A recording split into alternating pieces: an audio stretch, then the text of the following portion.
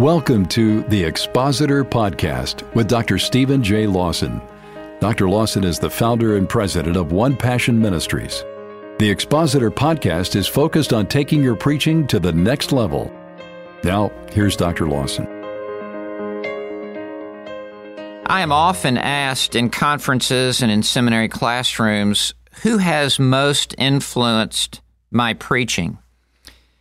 And the answer to that is there is a variety or a diversity of men who at different times in my life, especially during the formative years, have been most used by God to shape my approach to biblical preaching. I'd like to lay those different influences before you. Two are Baptists, two are Presbyterian, and two are independent Bible men. And I'm very thankful that there has been this wide spectrum of men because it has allowed me, I think, to have a broader range of ministry that far exceeds whatever particular part of the body of Christ I find myself at a given point in time.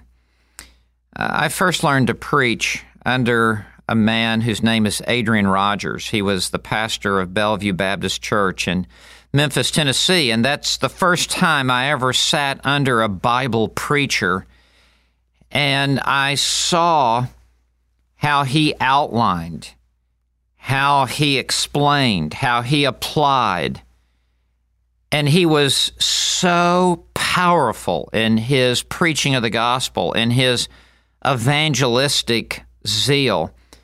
That influence remains with me still to this day, and it was under the preaching of Dr. Adrian Rogers that I was called into the gospel ministry. I then went to seminary, and for the next 5 years, sat under the preaching of another Baptist preacher, W.A. Criswell. I think it can be argued that the two greatest Baptist preachers of the last 100 years are these two men, Adrian Rogers and W.A. Criswell. And Dr. Criswell preached at First Baptist Church, Dallas. At that time, it was the largest Protestant church in the world. And Dr. Criswell was a very gifted man and a gifted expositor with a slightly different style, but a heart for God and for preaching that was as large as the state of Texas itself. And he was a Bible man, and he preached the Bible, and he cried and pled and wept and pleaded as he ministered the Word of God, exhorted.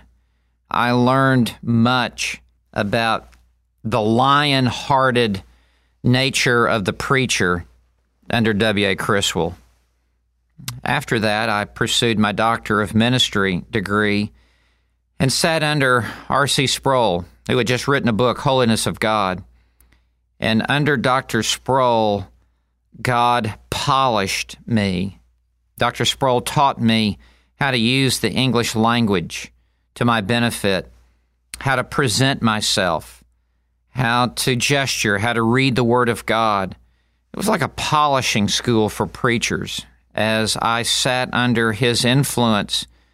And he, I think you could say, elevated my game as I stood in the pulpit. Next was James Montgomery Boyce. As a young man, I invited Dr. Boyce to come preach for me in a tiny little Bible church in Arkansas. I had sent a letter to him, and I'll never forget receiving that letter and being in tears saying he would come and preach for me. He preached for an entire week. He preached Romans 1 through 4, and I invited him back, and he preached Romans 5 through 8 for an entire week again, and I ate every lunch and dinner with him and just talked to him about expository preaching and biblical preaching. And God used that concentrated time in an enormous way in my life. Those two men are the two Presbyterian influences, Dr. Sproul and Boyce. While I was also in seminary, I sat under the preaching of S. Lewis Johnson. He was the first man that I ever sat under who preached verse by verse through books in the Bible. Dr. Johnson was a theological expositor, He was a true New Testament scholar and an exegete of Scripture. I'm going to say he's the greatest preacher you probably have never heard. And for 5 years, Sunday by Sunday by Sunday, after I would first hear Dr. Criswell preach, I'd get in my car and drive to then hear S. Lewis Johnson preach. And I carry that influence with me, a commitment to sequential exposition. And then finally, by God's good providence, I became acquainted with the ministry of John MacArthur, and in God's incredible working in my life allowed me to become a friend of John MacArthur and to have a wider exposure to him as a person and to be able to preach in conferences with him. And I cut my teeth on how to be an expositor through passages of Scripture under the preaching ministry of John MacArthur. And as I've gotten to know him, to be able to understand something of the mindset of an expositor, those 6 men have greatly influenced my life, and I carry their impact upon me into the pulpit as I preach the Word of God. Those 6 men have been the determining factor in many ways in my ministry, and I can only pray that God will bring such men like this into your life who will influence you for good.